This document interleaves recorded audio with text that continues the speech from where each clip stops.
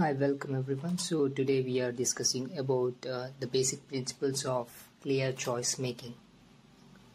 So when it comes to the matter of choice making, there is always more than one options available for each choices. We should not choose any options just because it is popular or easy, but because it fulfills our needs and desires.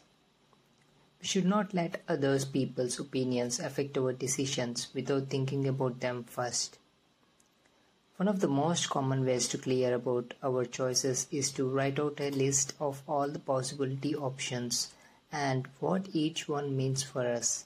Decide which choices will most fulfill our needs and desires. Try to make a plan and start thinking about possibilities and challenges in it. And if you consider other choices and what will be their outcomes, so you can decide which can do better for your desire and making your goal. So this is all about you when it comes to choice making. Thanks for watching.